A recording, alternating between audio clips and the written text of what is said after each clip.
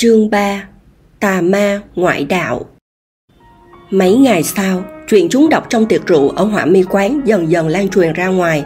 Người trong giang hồ vô cùng hăng hái bàn luận về hung thủ bịt mặt, thường xuyên ra giá vạn lượng bạc trắng để mua mạng người. Mà tin chủ nhân Vạn Khiếu trai không ngờ lại trẻ tuổi như vậy cũng gây xôn xao lớn. Dư Khắc Phượng ngậm miệng không hề nhắc đến chuyện hôm đó, mà sau khi hai người Đường Lệ Từ rời đi, người trong nhạn môn cũng chẳng phát hiện ra có điều gì không ổn. Họ vẫn hết lời khen ngợi Đường công tử là một vị quân tử khiêm tốn, thân là chủ nhân Vạn Khiếu trai cao quý, vẫn nguyện ra tay giúp đỡ vì đại cục giang hồ.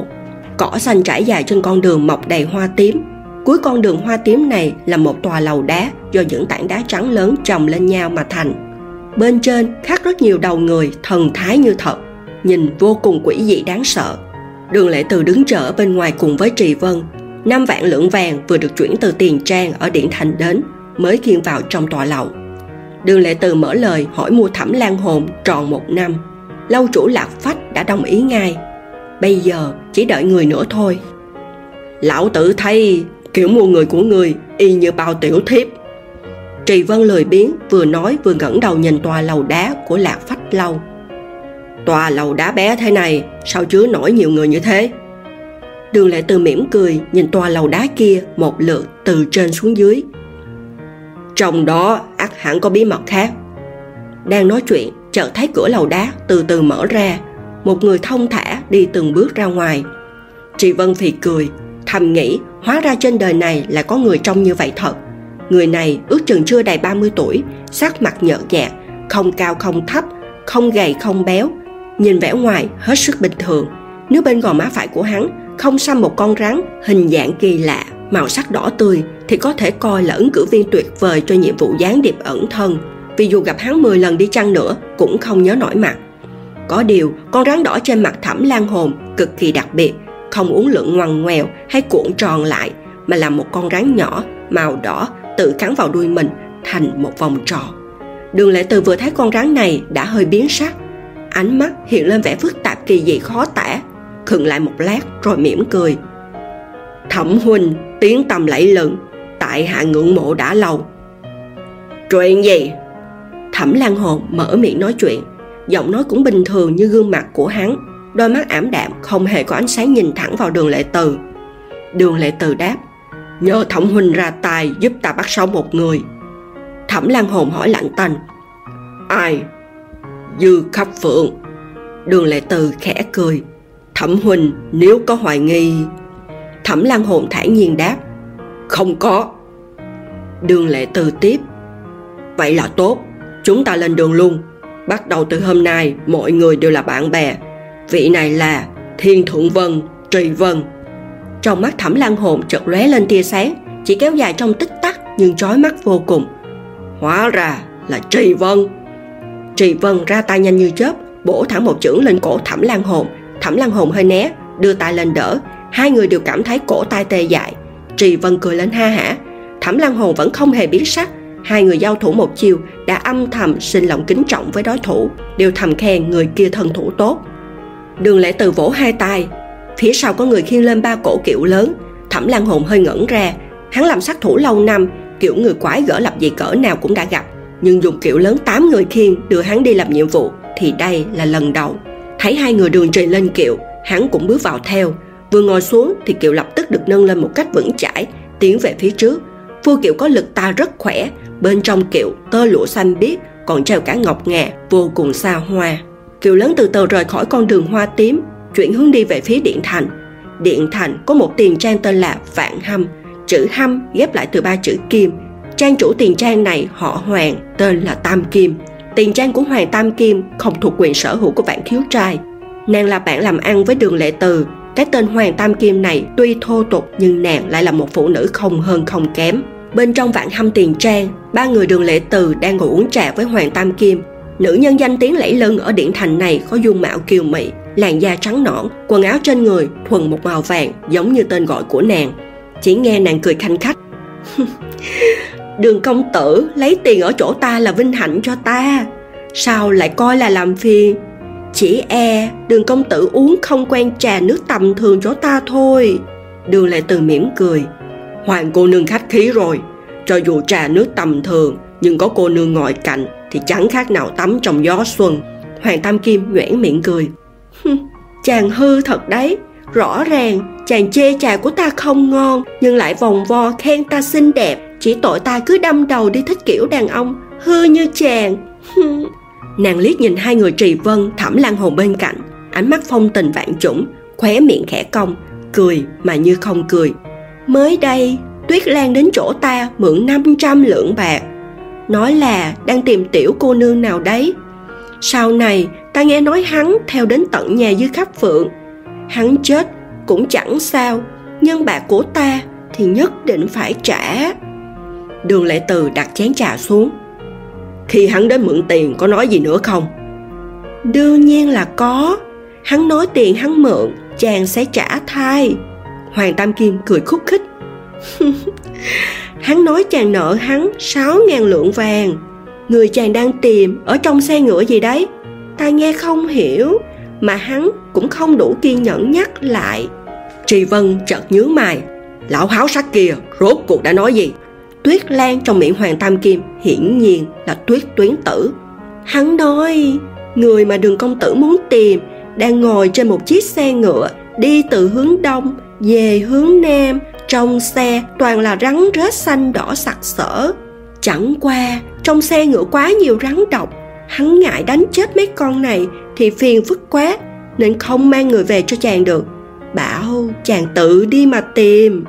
Ngón tay trắng nõn nà của Đường Lệ Từ khẽ khẽ gõ lên chén trà. Nếu Tuyết Tuyến Tử chê người kia không đủ xinh đẹp, lại nổi tính lười như mọi khi không đưa nàng ấy về, vậy hắn chạy đến nhà Dư Khắp Phượng làm gì? Chẳng lẽ... Y khẽ mỉm cười đầy ý vị sâu xa. Hoàng Tam Kim bật cười khanh khách. Chẳng trách hắn luôn miệng nói đời hắn chỉ có một tri kỷ duy nhất là chàng.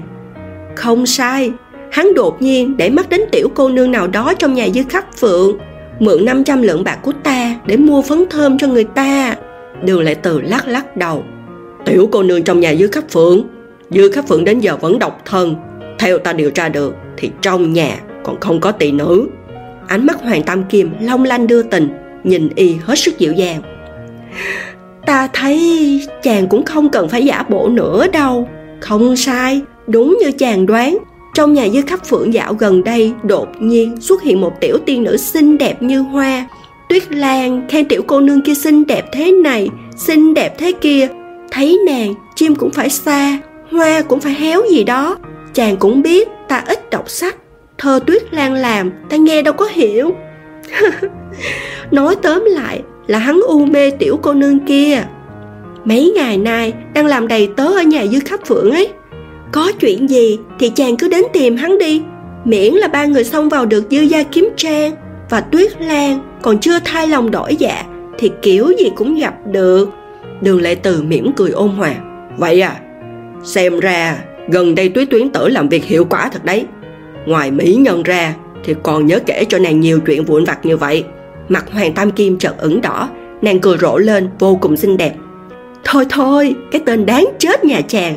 Người ta lo chàng đi tìm Dư Khắp Phượng, lỡ gặp phải chuyện gì xui xẻo sẽ thiệt thôi, nên mới hỏi hộ chàng một chút manh mối. Ta sợ chàng không vui, còn không dám nói thẳng là mình làm, đành phải gán công lao cho cái gã háo sắc Tuyết Lan kia.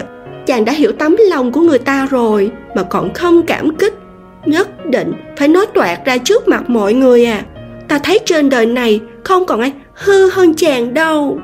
Là Đường Lệ Từ không dám nhận tấm chân tình của Hoàng cô nương mà. Đường Lệ Từ khẽ thở dài. Có điều nàng ra tay mà rước họa vào thân thì đúng là ta sẽ tức giận đấy. Y nhấc tay trái, tay phải nhẹ nhàng gãy gãy bụi bặm vương trên tay áo. Nếu nơi này gặp chuyện thì phải báo ngay với ta. Hoàng Tam Kim nhấc tay lên trống vào gò má. Có nghiêm trọng đến thế không? Ta vẫn hiểu, người lanh lợi tháo vát lại độc địa xấu xa như Đường công tử đây, sao lần này lại cố chấp với chuyện kia chứ, không giống với tác phong bình thường nha. Đường Lệ Từ khẽ cười. Con người ta ai mà chẳng có một vài chuyện không buông bỏ được. Ví dụ như Hoàng cô nương, ví dụ như ta. Đôi mắt Hoàng Tam Kim long lanh như nước, đột nhiên thở dài buồn phiền. Không sai, người ta không buông bỏ được Chính là chàng. Còn chàng không bỏ được thứ gì vậy?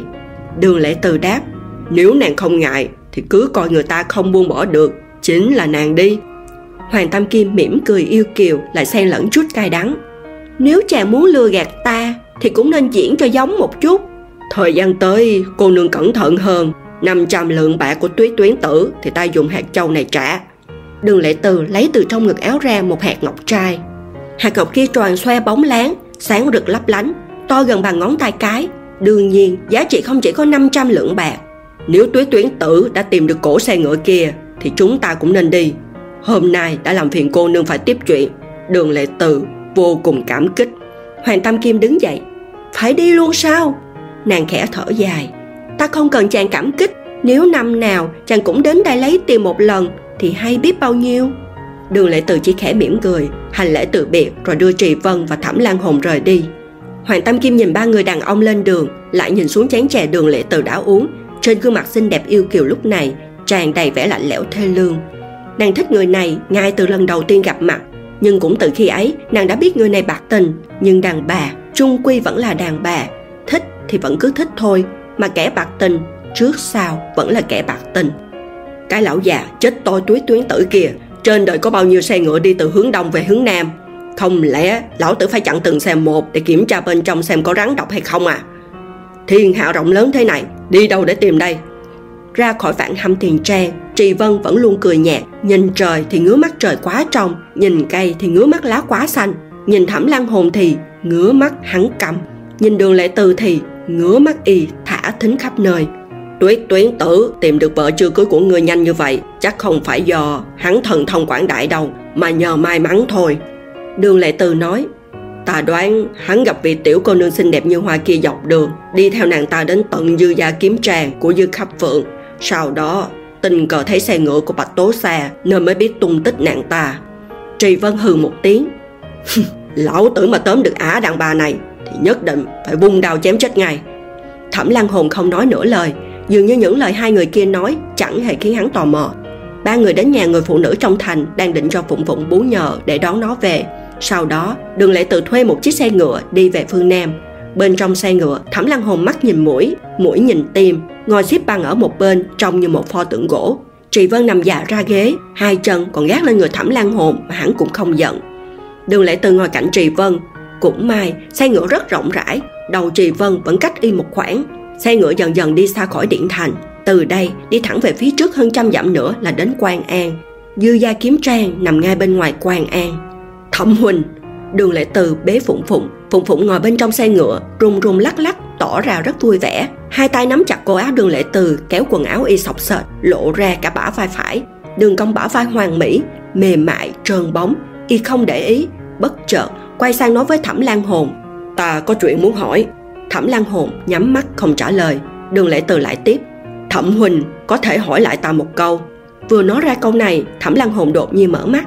Ánh mắt hắn bình thường không có thần thái, nhưng một khi ánh mắt sáng lên sẽ giống như viên minh châu rực rỡ, như kim cương tỏa sáng lấp lánh, khiến người ta chấn động. Hắn hờ hững hỏi, chuyện gì? Đường Lệ Từ chỉ con rắn đỏ trên mặt hắn. Hình xăm này từ đâu ra?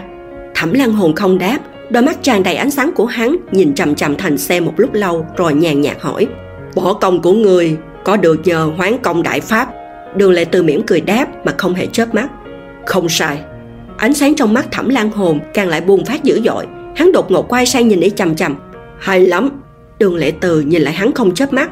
Nếu nói ánh mắt Thẩm Lan Hồn như quang như điện, thì ánh mắt Đường Lệ Từ lại chất chứa ngàn vạn câu từ, giống như 100.000 loại tâm tư tình cảm rót chung vào một chén, cứ thế xoay tròn xoắn xuýt, không thể nhìn ra ý vị chứa trong đó. Trì Vân mở mắt nhìn lên đỉnh xe ngựa. Chuyện này hắn đã biết từ lâu rồi. Võ công của Đường Lệ Từ vốn không phải do y tự luyện. Hoán Công Đại Pháp là một môn tà thuật. Trong chốn giang hồ, chỉ cần có ai nhắc đến Hoán Công Đại Pháp cũng đủ khiến người nghe đổi sắc mặt. Nhất là trải qua chiến dịch Bạch Nam Châu mấy năm trước đây, người trong giang hồ lại càng khiếp sợ loại tà thuật này. Hoán Công Đại Pháp cùng với Cổn Tuyết, Ngọc Cốt đều bắt nguồn từ Vãng Sinh Phổ. Cổn Tuyết và Ngọc Cốt là công phu cơ bản của Vãng Sinh Phổ, mà Hoán Công Đại Pháp chính là thuật tẩu hỏa nhập ma của nó. Tương truyền mấy chục năm trước, trong giang hồ có một ma đầu tu theo vãng sinh phổ bị tẩu hỏa nhập ma. Vì muốn được giải thoát mà truyền toàn bộ công lực bao năm tu luyện được từ vãng sinh phổ cho học trò, sau đó tán công mà chết. Học trò của hắn ấy vậy mà nhận được võ công cao gấp mấy lần, trở thành tuyệt đại ác nhân càn quét thiên hạ. Nhờ vậy trốn giang hồ mới biết tu vãng sinh phổ trải qua tẩu hỏa nhập ma rồi chuyển cho người khác, công lực có thể tăng lên gấp mấy lần. Nếu người tán công vốn có công lực thâm hậu thì người được chuyển sẽ nắm trong tay công lực vô song, kinh thiên tuyệt thế, lại còn không phải chịu nỗi khổ từ chân khí của vãng sinh phổ là chết yểu. Năm 25 tuổi, chẳng qua kinh thư vãng sinh phổ đã thất truyền, bằng không trong giang hồ thiếu gì kẻ điên liều mạng. Nói không chừng lúc nào đó sẽ nhả ra thêm 1-2 vị đại ma đầu náo loạn trời đất. Nhãn lực của Thẩm Lan Hồn thật tốt, liếc một cái thôi cũng nhìn ra võ công của Đường Lệ Từ không phải do y tự luyện. Nhưng khi nghe được 2 chữ không sai, vẫn không khỏi chấn động tinh thần, vô cùng kinh hãi. Mà người này vẫn điềm nhiên như không, sắc mặt vẫn đẹp đẽ, mặt mũi tươi cười hỏi: hình xăm màu đỏ trên mặt Thẩm huynh từ đâu ra vậy? Thẩm Lan Hồn im lặng hồi lâu rồi thản nhiên đáp: bị người ta xăm lên. Đường Lệ Từ hỏi: ai? Thẩm Lan Hồn hỏi ngược lại: là kẻ nào chuyển công lực cho người? Hàng mi Đường Lệ Từ không chớp dù chỉ một lần: bạn. Thẩm Lan Hồn hỏi lại: hắn? Đường Lệ Từ ôn hòa đáp: chết rồi. Ngực Thẩm Lan Hồn phập phồng, trong lòng vô cùng kích động. Hắn lấy vãng sinh phổ từ đâu? Đường Lệ Từ không đáp, một lát sau mới khẽ thở dài: hắn tình cờ có được vãng sinh phổ, sau khi hắn chết nó đã bị người ta lấy đi rồi. Thẩm huynh, ta đoán người bại dưới Hoán Công đại pháp, bị người ta xăm dấu ấn này là mặt đúng không? Ánh mắt Thẩm Lan Hồn trở nên thê lương. Hắn từ từ đứng dậy, dù ở trong xe ngựa lắc lư, hắn vẫn đứng vô cùng vững chãi, sống lưng thẳng tắp, chậm chậm nhìn ra ngoài cửa sổ. Sau một hồi lâu mới nhàn nhạt đáp: không sai, kẻ ấy đánh bại ta chỉ bằng một chiêu, điểm huyệt của ta, lấy trăm cài tóc và son của vợ ta, xăm dấu ấn đỏ rực này lên mặt ta suốt 2 canh giờ. Trì Vân vốn nghe câu được câu trăng, chuyện cũng không liên quan đến hắn, nhưng lọt vào tai câu này vẫn không nhịn được mà chửi ầm lên: tổ sư, tên này không bằng súc vật. Vậy còn vợ ngươi thì sao? Thẩm Lan Hồn gằn từng chữ một: hắn ném vợ ta xuống Hoàng Hà. Trì Vân thấy khóe mắt hắn nứt ra, vằn lên tia máu thì không khỏi thở dài: đừng buồn, vợ lão tử chạy theo thằng đàn ông khác, lão tử còn không khóc. Người khóc cái gì? Khóe miệng Thẩm Lan Hồn khẽ cong lên, mơ hồ lộ ra một nụ cười rất nhạt: ta với hắn không thù không oán, chỉ tình cờ chạm mặt trên đường. Hắn thấy ta biết võ công nên cố tình ra tay với ta. Tài nghệ ta không bằng hắn. Nói đến đây, Đường Lệ Từ mở miệng cắt ngang: kẻ ra tay với người có đôi mắt rất đẹp phải không? Thẩm Lan Hồn hơi chững lại giây lát, giống như ngừng thở một nhịp, thản nhiên nói: quả nhiên người biết hắn. Trên đời này có mấy ai dám luyện vãng sinh phổ đâu. Luyện mà đen đuổi thì tẩu hỏa nhập ma lại càng ít. Võ công của ta và võ công của ngươi và võ công của người xăm dấu ấn này lên mặt người của cùng một người Hoán Công truyền lại. Đường Lệ Từ nhìn Thẩm Lan Hồn, giọng nói vẫn điềm tĩnh ôn hòa như mọi khi: nhưng ta không thể nói cho ngươi biết hắn là ai được. Ta cũng không biết bây giờ hắn đang ở đâu, lấy tên là gì. Thẩm Lan Hồn bỗng quay phát lại: nhưng ngươi lại biết trông hắn như thế nào? Ngươi có quan hệ gì với hắn? Làm sao ngươi có thể không biết hắn là ai? Trì Vân ngồi nghe bên cạnh cũng lạnh lùng nói: ngươi chưa bao giờ kể những chuyện này cho lão tử. Đường Lệ Từ nói: nếu ngươi hỏi thì đương nhiên ta sẽ không nói cho ngươi biết, nhưng chuyện này liên quan đến thù giết vợ của Thẩm huynh. Tuy ta không muốn nói, nhưng cũng buộc phải nói. Sắc mặt Thẩm Lan Hồn tái nhợt, nhưng ánh sáng trong mắt hắn lại chói chang dọa người: hắn là gì của ngươi? Hắn có thể nói mang họ Liễu. Đường Lệ Từ nhìn Thẩm Lan Hồn không chớp mắt: ta đoán hắn ra tay với người không phải vì nhìn ra người có võ công, mà vì người có đôi mắt. Đôi mắt. Trì Vân theo đó nhìn chằm chằm vào mắt Thẩm Lan Hồn: mắt hắn làm sao? Đường Lệ Từ đáp: chẳng lẽ từ bé đến giờ chưa từng ai khen mắt người rất đẹp? Thẩm Lan Hồn ngẩn người: gì cơ? Trì Vân sợ hãi bật cười hỏi: chẳng lẽ hắn xăm ấn đỏ kia trên mặt Thẩm huynh là vì ghen tị người có đôi mắt đẹp? Mơ. Đường Lệ Từ thở dài: nếu hắn ghen tị người có đôi mắt đẹp thì sao không móc mắt người ra mà lại muốn xăm hình lên mặt ngươi? Chắc là vì hắn thấy mắt ngươi tuy đẹp, nhưng tiếc thay gương mặt lại bình thường, nên muốn xăm lên mặt ngươi một dấu ấn để người khác phải chú ý. Trì Vân và Thẩm Lan Hồn ngơ ngác nhìn nhau. Một lúc lâu sau, Trì Vân mới xùy một tiếng. Cái quái gì vậy? Lão tử không tin. Đường Lệ Từ khẽ mỉm cười. Tin hay không thì tùy ngươi. Rốt cuộc hắn là ai? Bạn ngươi là ai? Thẩm Lan Hồn gằn từng chữ hỏi. Còn ngươi lại là ai? Đường Lệ Từ vỗ vỗ vai hắn, mỉm cười nói. Ngồi xuống đi. Nếu ta biết tin tức của hắn, nhất định sẽ nói cho ngươi biết, được chưa?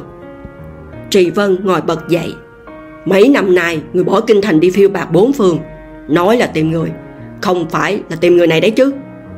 Đường Lệ Từ ấn Thẩm Lan Hồn ngồi xuống. Người ta muốn tìm là người khác. Thẩm Lan Hồn ngồi xuống. Vốn là một người lạnh lùng ám đạm, nay lại hiện ra nét mềm yếu. Lúc ngồi xuống, thân thể hơi lảo đảo, tâm tình kích động. Đường Lệ Từ lấy từ trong ngực ra một cái bình ngọc nho nhỏ, hình tròn hơi dẹt. Bình kia rất nhỏ, chỉ bằng lòng bàn tay, chất ngọc trắng tinh như tuyết, chạm khắc hình mây. Ngửi thấy một mùi rượu vô cùng nồng xộc thẳng vào mũi, kích thích cho Trì Vân lập tức hắt hơi. Nhìn cũng biết rượu trong bình kia chỉ được 2-3 ngụm. Y đưa bình ngọc cho Thẩm Lan Hồn. Thẩm Lan nhìn rượu bên trong đỏ thẫm như máu. Bích huyết. Trì Vân lười nhác nói. Ngươi cũng biết nhịn hàng cơ đấy. Rượu này đắt ngang vàng, vị không khác gì tiêu cay, uống vào giống như tự sát. Thẩm Lan Hồn ngửa cổ tu sạch rượu trong bình, rồi vung tay ném bình ngọc ra khỏi xe. Chỉ nghe một tiếng cọc bên ngoài. Trì Vân trợn mắt lườm hắn. Ngươi có biết ngươi vừa ném hơn 5.000 lượng bạc ra ngoài cửa sổ không? Thẩm Lan Hồn thản nhiên đáp. Chẳng lẽ ngươi mời rượu ta lại còn tiếc cái bình? Vừa nói vừa nhìn Đường Lệ Từ. Rượu ngon. Đường Lệ Từ mỉm cười, dường như ý đưa bình rượu cho Thẩm Lan Hồn chính là cố ý để hắn ném đi. Tâm trạng đã tốt hơn chưa? Thẩm Lan Hồn hơi ưỡn sống lưng. Rốt cuộc hắn là ai? 3 năm trước, Đường Lệ Từ kể, bạn tốt của ta đánh đàn ở Chu Thê Lâu, cầm nghệ tuyệt diệu thiên hạ. Trì Vân lên. Chu Thê Lâu, chẳng lẽ là Tam Thanh Phương Chu? Đường Lệ Từ đáp. Trì Vân và Thẩm Lan Hồn nhìn nhau. 3 năm trước, Tam Thanh Phương Chu của Chu Thê Lâu nổi danh khắp thiên hạ. Tương truyền nghe tiếng đàn của Phương Chu, ai nấy đều không ngăn được một tiếng thở dài, đọc thầm 3 tiếng. Phương Chu, Phương Chu, Phương Chu, ôi chao. Thế là thành biệt danh. Thẩm Lan Hồn nhàn nhạt nói. Ngươi quen toàn người nổi tiếng đương thời. Đường Lệ Từ cười khẽ. Lẽ nào ta không phải người nổi tiếng đương thời? Ngày đó hắn còn đánh đàn ở Chu Thê Lâu. Một hôm có vị khách mặt nửa trắng nửa đỏ tới nghe đàn. Nghe xong tặng cho hắn một quyển sách, nói là nhìn sắc mặt hắn không tốt, nếu gặp phải đại nạn, rơi vào trong bước đường cùng thì có thể mở ra xem. Quyển sách kia là gì? Vãng sinh phổ à? Trì Vân hỏi. Đường Lệ Từ cười cười, khẽ thở dài một hơi. Ngày thường ý vẫn ôn hòa tao nhã, cử chỉ đoan trang, lúc này lại thở dài một hơi, khiến người ta mơ hồ cảm thấy luồng khí kia như thổi vào tai, làm tai mình ấm lên. Y nói tiếp. Hắn không đọc quyển sách đó, nhưng ta xem rồi, chính là Vãng sinh phổ. Khi đó hắn mang bệnh nặng, chẳng sống được mấy ngày, gắng gượng lắm mới đánh được đàn. Sau khi xem xong quyển sách kia, ta bảo hắn mỗi ngày luyện một ít. Hắn đọc không hiểu thì ta dạy hắn luyện. Sau khi luyện thành thì hoán công sang cho ta. Nói đến đây, Thẩm Lan Hồn cười nhạt. Đường công tử quả xứng với chữ ác, không hổ là người đứng đầu Vạn Khiếu Trai. Đường Lệ Từ cũng không tức giận, tiếp tục mỉm cười, nói. Chuyện này vốn tiến hành rất thuận lợi, nhưng đến đúng hôm hoán công, đột nhiên có 2 người xông vào gian phòng của Phương Chu ở Chu Thê Lâu, cắt ngang hoán công đại pháp. Trong lúc hỗn loạn, Phương Chu truyền toàn bộ công lực cho 3 người, sau đó thì chết. Thẩm Lan Hồn hỏi. Kẻ giết vợ ta là một trong số đó? Đường Lệ Từ gật đầu thở dài. Sau khi Phương Chu chết thì 2 người kia mang Vãng sinh phổ đi. Khi ấy ta bị thương nhẹ, nên đến giờ vẫn không biết nó ở đâu. Nói đến đây, ngón tay bất giác khẽ ấn lên phần bụng. Giữa 2 chân mày thoáng hiện lên vẻ đau đớn. Trì Vân giữ im lặng. Thẩm Lan Hồn hờ hững hỏi. Nhưng rồi, ngươi thất vọng với việc đem bạn ra đổi công lực à? Đường Lệ Từ mỉm cười, nhìn sang Trì Vân. Từ sau khi hỏi ra câu chẳng lẽ là Tam Thanh Phương Chu, Trì Vân vẫn nhắm mắt nằm trên ghế giống như ngủ. Dường như Đường Lệ Từ nói cả buổi, hắn cũng không nghe lọt tai câu nào. Lúc này nghe câu hỏi kia, khóe miệng hắn cong lên, uể oải nói: Lão tử thừa biết hồ ly tóc trắng họ Đường chẳng phải hạng tốt lành gì cho Cam, mà đổi lại là lão tử thì có lẽ cũng làm như vậy. Người dù sao cũng phải chết, lưu lại cho người khác võ công trước khi chết, dù sao vẫn có ích hơn là chết hoài chết phí. Nói tóm lại, lão tử tà ma ngoại đạo, hồ ly họ Đường là yêu ma quỷ quái, họ Thẩm người cũng chẳng tốt đẹp gì, chẳng ai có tư cách chê ai. Một đám ngu tầm ngu, mã tầm mã với nhau cả thôi. Thẩm Lan Hồn cười ha hả, hắn không nhìn Đường Lệ Từ, cũng không nhìn Trì Vân mà đột ngột hỏi: Vì sao các ngươi muốn bắt Dư Khắp Phượng? Bởi vì Dư Khắp Phượng là người xấu. Trì Vân cười ha hả: Ngươi chưa nghe ai nói chuyện kẻ xấu bắt kẻ xấu bao giờ à? Thẩm Lan Hồn đáp: So với ta và Đường công tử thì ngươi còn chưa được tính là người xấu đâu. Phụng Phụng mở to mắt tò mò nghe ngóng, cứ như nó hiểu hết lời mọi người nói, giờ mới khẽ ngáp một cái rồi rút vào ngực Đường Lệ Từ, nhắm mắt lại. Đường Lệ Từ lấy khăn tay ra, nhẹ nhàng lau nước dãi chảy ra bên khóe miệng nó. Phải đi mấy ngày nữa mới tới Dư gia Kiếm Trang. Ngày mai đến nhai Tỉnh Trang, chúng ta đi ăn một bữa rau dưa ở nhà dân, rồi nghỉ ngơi một ngày cho khỏe. Thẩm Lan Hồn ngồi khoanh chân nhắm mắt lại. Hắn làm sát thủ 3 năm, lần này không những được đưa rước bằng kiệu mà còn được ăn một bữa cơm rau dưa trước khi động thủ. Cảm giác này đúng là chưa từng trải qua mà.